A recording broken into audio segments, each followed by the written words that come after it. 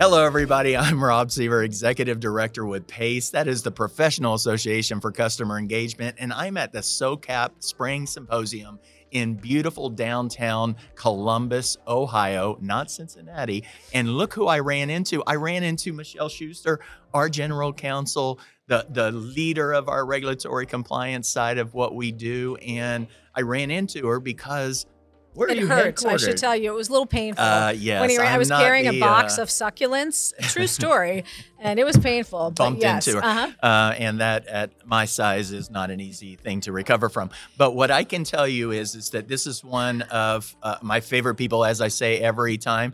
And of course, we have a weekly podcast series called Keeping Pace. I actually memorized that for everyone. And we're going to do a live, somewhat live, half-recorded session of Keeping Pace today at the SOCAP Symposium in Columbus, Ohio. Michele, you just rocked the room. You had a standing ovation. You had people lined up for signatures, and really, like I have not seen you do this before, where you gamified the entire content. You led people down a path where they could understand what are some of the most important things that are going on in this space. And so it was amazing to watch. It was amazing to see the engagement. Val won one of the 3 succulents that you brought to carry home.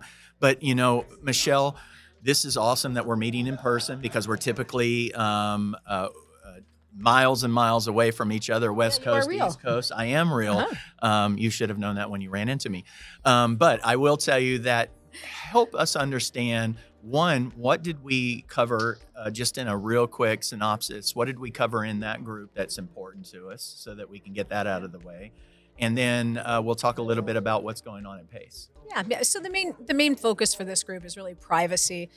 These are marketing professionals that work for a lot of the larger corporations. They have wonderful in-house legal counsel, so we're very careful not to give them legal advice when we're giving these presentations. But, you know, we're really focusing on the privacy laws that are being passed state by state. But we also talked a little bit about the TCPA, the state mini TCPAs, the FCC's advance notice of proposed rulemaking for auto-renewing contracts. So we really hit kind of a potpourri of subjects. And, you know, the goal at events like this is that we just let people know that there are a lot of things going on out there, a lot of moving parts and pieces, so that they can be aware of them when they're putting together marketing pieces, and they know when to ask questions. They're never going to know all of the answers, especially when you have an hour to go over that many topics, but they know the questions. I thought it was amazing because, I mean, it was a room full of marketing people, but yet I found that their connection to the legal and regulatory side was much stronger than I anticipated. The knowledge was crazy, and you saw that with some of the answers being answered in fractions of a second. I even lost by a big shot. Long shot there. I think you gave up halfway through. I may have. Well, one, it would be really hard for me to accept a succulent and bring that back to the state of Arizona. But what I had could tell, mints if it was you, just so you know. Just mints was the consolation prize. That's all I had. But it was interesting because, one, you and I are tracking that privacy side of it. We didn't even talk about data breaches, which I think you would have sent them over the edge if you would have done that. But what was interesting is that, you know, some of the things that we talk about and sometimes don't always make it clear, there was an effort, or at least a desire, to have a federal privacy preemptive mandate. But one of the things I heard you say from the stage was that, at least for now, and possibly due to the power of the states and the desire of the states to have their own laws, you don't see this happening anytime at the federal level. Is that right? I think federal preemption federal preemption of state privacy laws is almost an impossible task, and this is why. Because, first of all, you start with California, that has the largest delegation in the House of Representatives because they're the largest populated state. And then you have other states that have already passed privacy laws that have pride of authorship, and they want to be able to enforce their own laws. And so you're now talking about a Congress made up of representatives from those states, and they're pushing hard not to have federal preemption. And so, hopefully we'll see if we can get federal legislation passed at all in the current environment. Hopefully we'll see some creativity of what actually comes out of that federal privacy bill. Some of the things we've seen tossed around out there are fines that would be equal to or proportionate to revenue earned by a company, which makes a big difference for small companies. It feels like the federal government is focused on helping small businesses lately, so I think there's hope for that. And we're also hopeful that as the federal government actually looks at legislation, and there has been some that has been introduced already, the American Privacy Protection Act, I think, the APPA, I think is, hopefully I've got that acronym right. But hopefully what You're we'll... usually spot on acronyms, so I can't imagine that one being wrong. I don't know. Yeah. Anyway. I don't know how many times you gave an acronym of your own company on the stage that was inaccurate, so I'm just pointing out that, just once. we might want to fact check that last one. I don't know. There's no ampersand in our website. It's just mslawgroup.com. Oh, my goodness. I figured if they just kept putting an iteration of M and S somewhere in there, they would come across your website. If I was as good of a marketer as I am a lawyer, we'd be much better at these things. Thank God. Marketing is something Thank God you're a good lawyer. You know what I'm saying? But anyway, so we'll see something. I doubt we'll get anything passed on the federal level, and there are lots of states that are close to getting their bills signed into law. One of the other things that you talked about are auto renewing programs, and we don't talk a lot about that at PACE. And so, could you give us a real quick 50,000 foot on that? Because I really felt that was interesting for me. I do auto renewals, as you know, with membership. I'm sure it's not applicable to me, but I'm just saying that help us understand what the auto renewal side, what you were talking about is. Yeah. And so, what we were talking about is that the reason this was brought up is that the Federal Trade Commission has released an advance notice of proposed rulemaking that would affect auto renewing contracts. And what that advance notice of proposed rulemaking means is that they're asking for comments from companies, and they have until, I believe it's June 23rd of this year, to file comments. And the FTC has asked for specific information that would help them in drafting a rule, an FTC rule. And so there's a Administrative Procedures Act process they have to follow. This isn't something we're probably going to see in the next year, but I bet something shortly after that. So if you have an evergreen program, any kind of auto renewal, anything that would put you in subscriptions. Think about subscriptions and potentially memberships. So like you said, anything that you have a payment method on file usually, and in certain periods for Netflix and entertainment subscriptions and things like that renew on a monthly basis. That would be a type of thing. Book clubs were the things. So we just need to be very clear and conspicuous about what that renewal billing is, or do you feel at this point we should be looking at like one-off billing, or what's your advice to me? If you have learned nothing else from me, Rob, through all of these conversations, everything has to be clear and conspicuous when we're talking about consumer advertising. Everything's clear and conspicuous. But in addition to that, there are specific provisions, and probably the one that companies are running afoul of the most right now is that they're not giving an easy method to cancel. So they're really focused on an easy method to cancel, and it has to be as easy to cancel as it was to join, is what the FTC is, I think, going to propose. As you're just throwing around these notice of proposed rulemaking comments, which I think you even said another one from the stage, which I'm not even going to get into, but there was another NPRM that was going out. Yeah. I want to turn our focus with the last few minutes that we have in this back to the notice of proposed rulemaking from the Federal Communications Commission that has captured the attention of all of our audience. I'd like you, one, to real quick summarize if you've been under a rock somewhere, this is where you're going to learn real quickly what that is in a summary, but then could you give us an update of where we are? There's an FCC notice of proposed rulemaking? I've had so many dreams about this, and it could be a dream. I don't know. I've been on vacation for the last 2 weeks. Oh, Is yes. something going on? Where have you been, Michele Shuster? I've been to Africa. We'll talk about this some other time. But anyway. Tigers are not in Africa. No, we they're in also Asia. learned they're in Asia. So if you're ever in a multiple choice contest with Michele Shuster, and she asks what animal does not exist in Africa safaris, tiger would be that. That's as an right. Asian That's entry. right. So back to the NPRM, I believe it's real. The response has been, or at least has felt real. So what is it, and what are we currently doing? So what we've been primarily focused on is what the FCC coined as closing the lead generation loophole. And what they have put out is a notice of proposed rulemaking, and they're proposing to define the definition of prior express written consent differently than it is currently defined.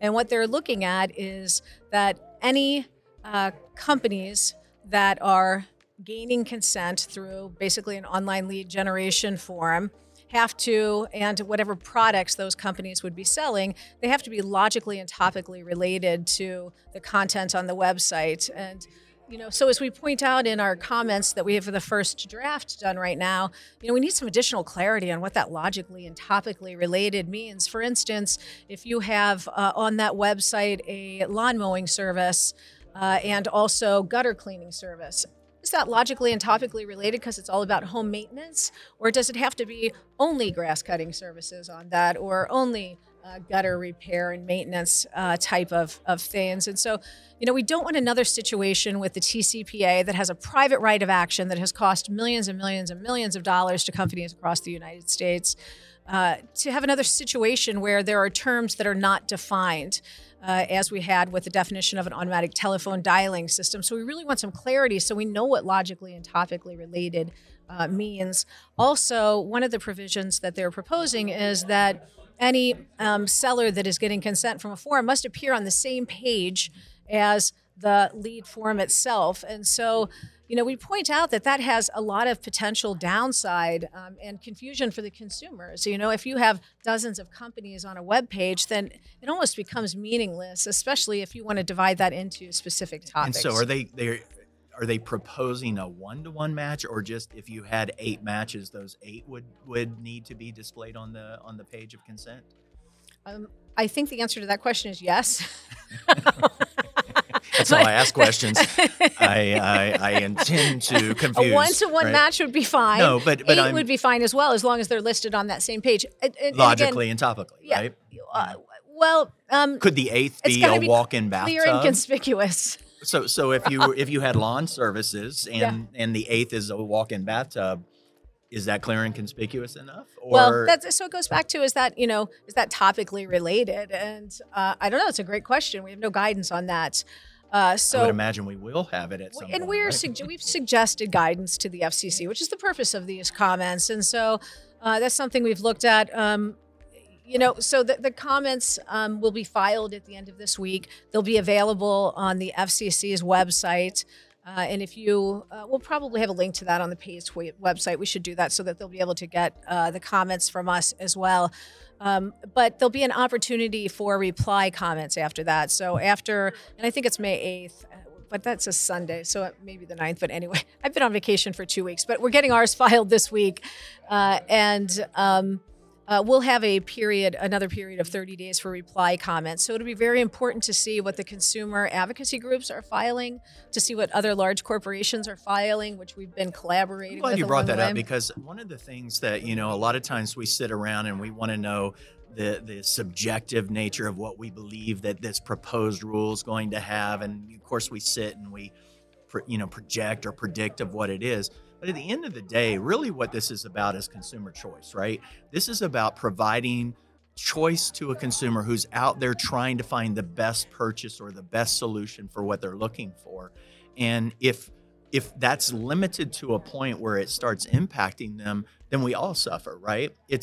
I think that this is what we need to focus in on moving forward. And so it's interesting to me to watch that narrative evolve into that. And I've been hearing that more and more.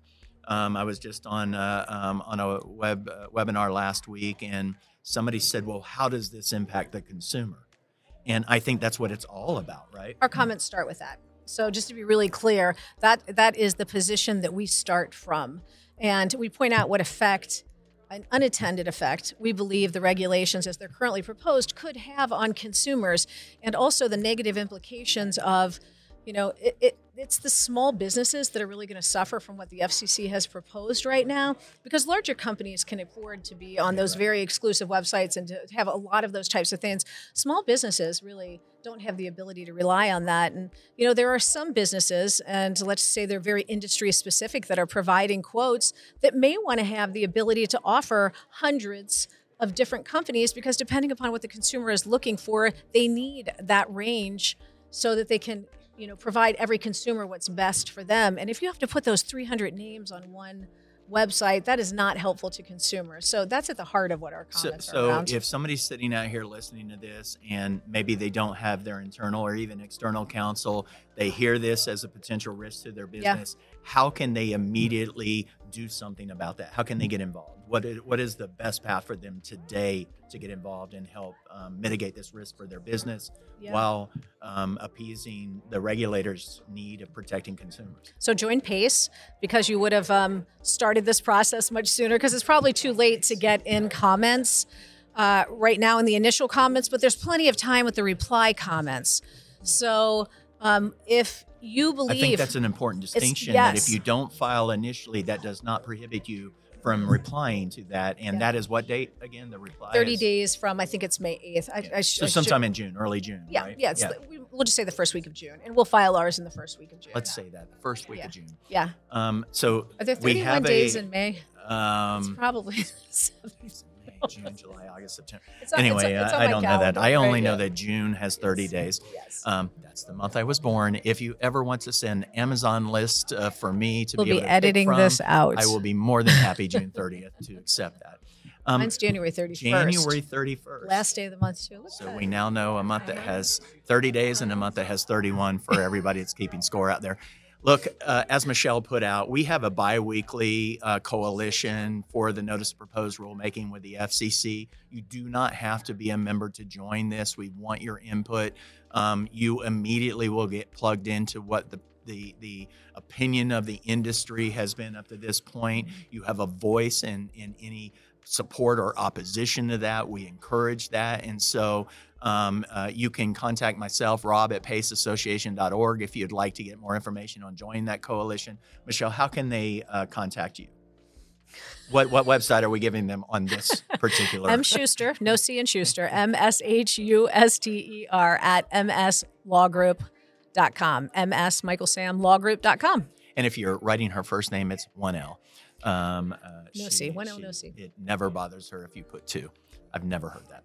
Anyway, Michele, this is great. This is our actually official second Keeping Pace, even though this isn't the second edition. This is our second one that we've done. Actually, maybe it'd be the third. I don't know. They're so fun, and so many of them have been in the tank right now that I lost count.